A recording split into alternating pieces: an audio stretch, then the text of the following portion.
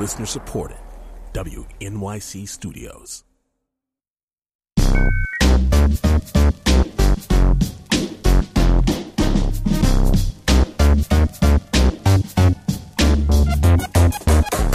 I have just returned from an epic quest. What were you questing after? I was questing after a unicorn of sorts. I wanted to find a person who doesn't use the internet. I read this Pew study that said that 15% of American adults don't use the internet. That's actually a ton of people. Yeah, it's actually millions of people, which is crazy. But then if you actually dig down into the numbers, it kind of makes sense. It's generally people who are over 65, who are low income, or come from sort of a rural area. However, I sort of wondered if there was someone like that in the city who is maybe middle-aged or younger, who was middle class, and just kind of never plugged in. Right. Somebody who didn't use the internet not because they couldn't, but because they just didn't see the point. Yeah. And I found them.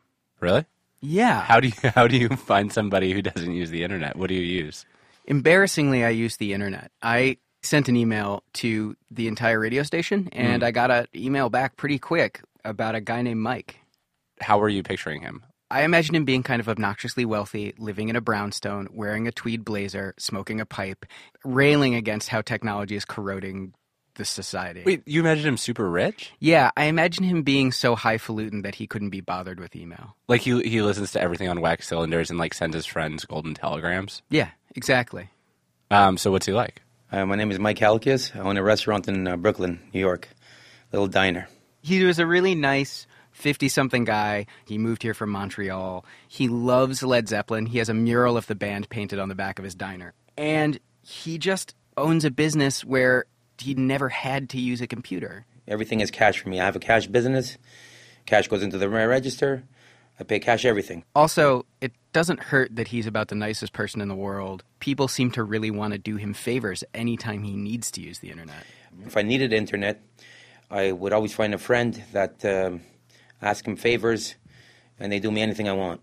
Find me a Raider jersey, find me a Montreal Canadiens jersey, find me a ticket, even a date. Anything I want. People do it for me. Also, there's this. And in return, I do them other favors, like give them food. When I need something faxed, I go across the street to the fax place. And, of course, I give them a sandwich. They fax my stuff. Everything's great. So you found your unicorn. Does he know about the things that he could be able to do and isn't doing? Actually, in spite of my assumptions that he would be proud not to use the internet and find it to be a distasteful accoutrement of modern society, he was really embarrassed that he doesn't use it. My 6-year-old nephew, he knows more about the computer than I. He knows how to get in. He knows how to play his music. He knows how to play his cartoons. He knows how to play his games. I have no idea how to do that. I feel stupid. That's what it is. And I don't want to feel stupid anymore. So did you help him? Well, I asked him to come down to the station and sit down in front of a computer with me so I could just sort of see what he was interested in and see if I could direct him toward all the wonderful things on the internet that he would like. You're a salesperson for the idea of going online. Yeah, I wanted to provide sort of an interactive infomercial for interactivity. So I'm trying to think what do you show him? Well, the first thing I tried showing him, since he's such a huge Zepp fan, was Pandora. It's like a program that allows you to pick an artist you like, and it'll try and find artists based on the one that you like. So you could conceivably just do this forever. It's like listening to the radio, kind of, except you get to tell it that you don't want to hear certain kinds of songs. Yeah. So it's pretty great. He sounds like he's being really polite, but he doesn't sound interested. Well, he's a big enough Zepp fan that he painted a mural of them on the back of his diner. So I think that if he wants to listen to music, he'll probably listen to the Led Zeppelin discography, which I'm sure he already has in some kind of hard copy format. I don't think he needs Pandora to be recommending to him CCR or The Doors. He's heard of those bands. I'm pretty sure he's familiar with them. This sort of breakthrough moment wasn't from me at all. My colleague Chris Neary was in the studio recording with us, and they're both sort of diehard sports fans. I was just thinking, how did you end up as a Raiders fan coming from Montreal? Yeah. In Montreal in the early 70s, they showed the 3 winning teams in the NFL. The Raiders, the Cowboys, and the Steelers.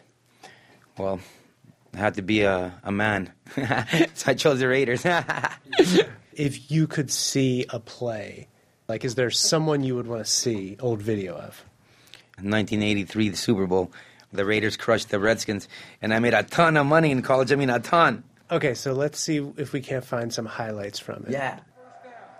Oh, wow. This brings back so many memories. I could stay home and watch this all day, you know that? Oh, boy. Wow. Oh, he's gone. Oh, my God. Wow. He's gone. I remember like I'm watching this last night. So at this point, you guys are still, he's like sitting there watching you guys use the computer. Yeah, I decided to offer him the driver's seat because he is starting to take sort of plaintive steps into internet literacy. And I wanted to give him an opportunity to sort of show me what he can do. You just move this you move the whole mouse. The whole mouse moves. Okay, cool. And now I can click and pull down? Yeah. Click, and then I scroll down, right? Mm-hmm. It sounds like he's having kind of a hard time. He is. In fact, he was actually holding the mouse at this point with both hands, and I think that he was used to having a trackball and didn't understand that you actually had to move the whole object to get the cursor to move. But the surprising thing was that he didn't really know how to search Google. If you go ahead and take this and move it up to right here. Okay. And you can search any word you want. So you can type in plane tickets, Montreal. Wow. And then you press enter, and it'll show you. I'm so amazed. I can't tell you right now. So if you wanted to search for literally anything, how about John Bonham? Mm-hmm. This is the Wikipedia entry. Do you know what Wikipedia is? Mm-mm. So Wikipedia is like the Encyclopedia Britannica, but it's on the internet. Things that you take for granted are so eye-opening for me right now, you know?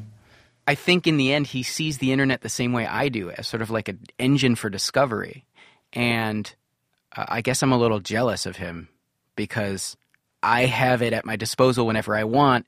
And in a way, I've discovered a lot of the things that were amazing to me. He's going to get to see all of that stuff for the first time. So I guess I'm jealous of that lack of experience. You know, I'm excited to find whatever I'm looking for about myself. And, you know, sometimes when you're looking for one thing, you find another.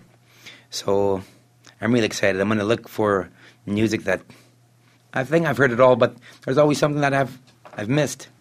Right now, there's going to be no missing. I'll be on the computer all night if I have to be.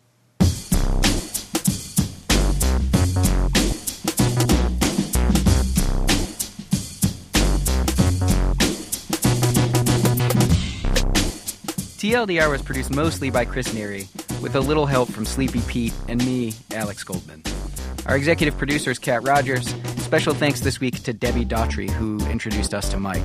Our theme song's by the mysterious Breakmaster Cylinder, who just released a crazy new mixtape. You should Google Breakmaster Cylinder because it's great. This isn't a plug. This is just me genuinely loving a thing that I want you to partake of. You can find more TLDR at tldr.onthemedia.org. We tweet at TLDR. We are TLDR.